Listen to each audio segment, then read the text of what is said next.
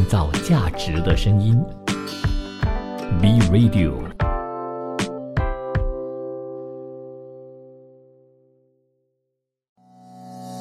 革新技术，科研创投，新科技AtoZ。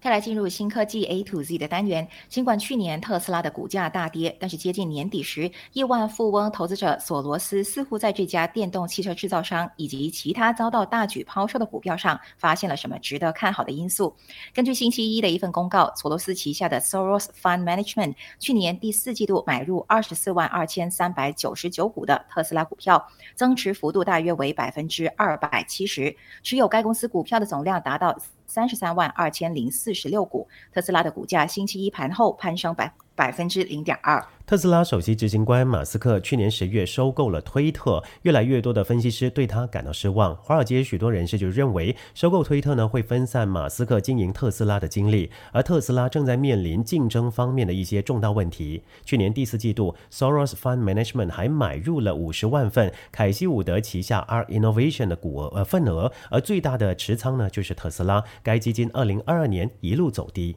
不过公告显示，随着马斯克准备执掌推特，索罗斯去年第四季度出售了对该推特平台的持股，而这期间他还出售了疫情期间表现火热的 Zoom 的股票。规避风险的投资者退出加密货币领域之后，索罗斯还对加密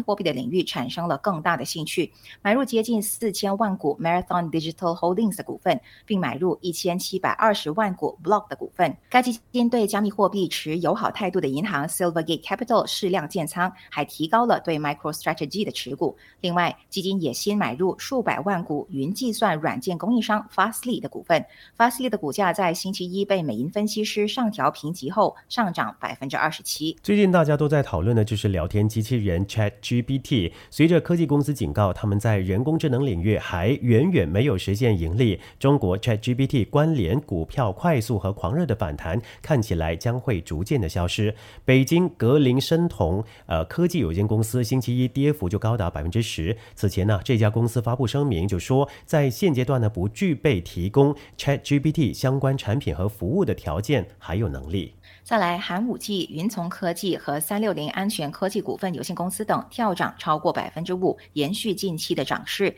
在投资者急于利用被称为科技行业分水岭的发展之后，对人工智能相关股票的谨慎态度正在形成。一些市场观察家警告，这种炒作没有得到基本面的支持，他们将这种涨势与区块链狂热相提并论，后者只是在一阵狂热的涨势之后就消失了。瑞林公司董事总经理魏胜林他就说，在大多数情况之下，市场并不立即的清楚财务利益呢是什么。除了技术能力最强的公司之外，其余大部分公司呢可能只是在乘风破浪，这种炒作驱动的涨势永远不会持续。北京格林生酮公司呢并不是唯一一家收敛与 ChatGPT 有关预期的公司。360安全公司上星期五表示，在股价创下2020年11月以来最大单日涨幅后的3天，这类服务的发布日期和产出存在重大不确定性。人脸识别技术开发商云从科技就澄清，他没有从 ChatGPT 产品当中获得任何的收入，而且他没有参与与 OpenAI 的任何合作。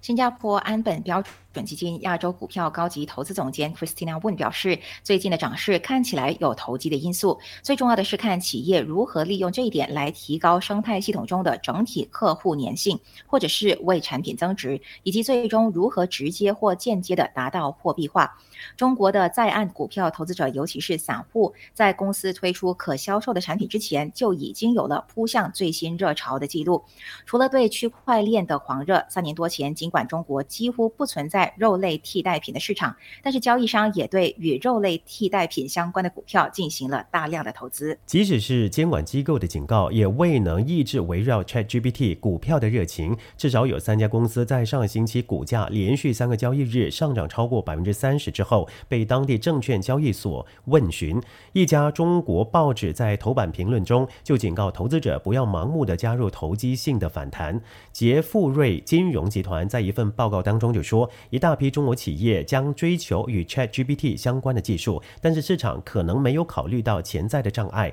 因为信息准确性是一个很大的挑战，定价模式不确定，而且呢，学习成本很高。聊天 AI ChatGPT 风靡全球，聊天 AI 技术背后还有许多相关的道德争议和监管的细节，有待进一步的讨论。而最近呢，另一款美国聊天机器人虚拟伴侣 Replica 更因为涉及向用户搭讪调情，甚至是传送性感内衣的照片，性骚扰这些用户，遭到意大利禁止 Replica 收集用户的资料。意大利监管机构感到不满，发现 Replica 违反了欧盟通用数据保护条例 GDPR。 这些新一代的聊天机器人以及背后采用的生成式人工智能，有望彻底的改变网络搜寻等等领域。意大利当局的决策表明， GDPR 可能成为新一代聊天机器人的天敌。专家警告，监管机构呢需要担心许多问题，例如当机器人变得如此强大，可能将无法辨识它们跟人类不同。 Replica 开发公司 Luca 至今呢没有公开发表评论。Replica 能够针对用户的需求提供不同级别的朋友，例如部分 Replica 的用户只想要虚拟伴侣陪伴，另外也有部分的用户可能想要用来进行性爱聊天、发展恋情，甚至想要看聊天机器人的性感照。而 Replica 早前有针对推出付费的版本，让用户可以拥有一名可以互传讯息、调情、进行色情角色扮演的朋友。免费版的 Replica 则是以朋友的身份向用户提供有限度的性内容。如果他们破坏一个人的家庭的话，可以不会告他们呢？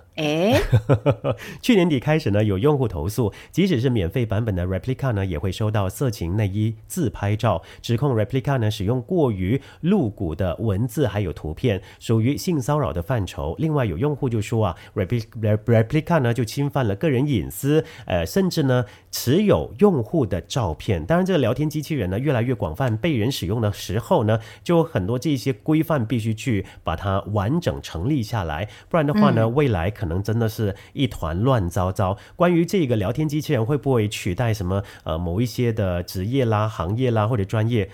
其实很多专家都说了，不用担心人类还是有温度的，还是能够给到关怀的，这一些呢是机器人没有办法取代的啦。创造价值的声音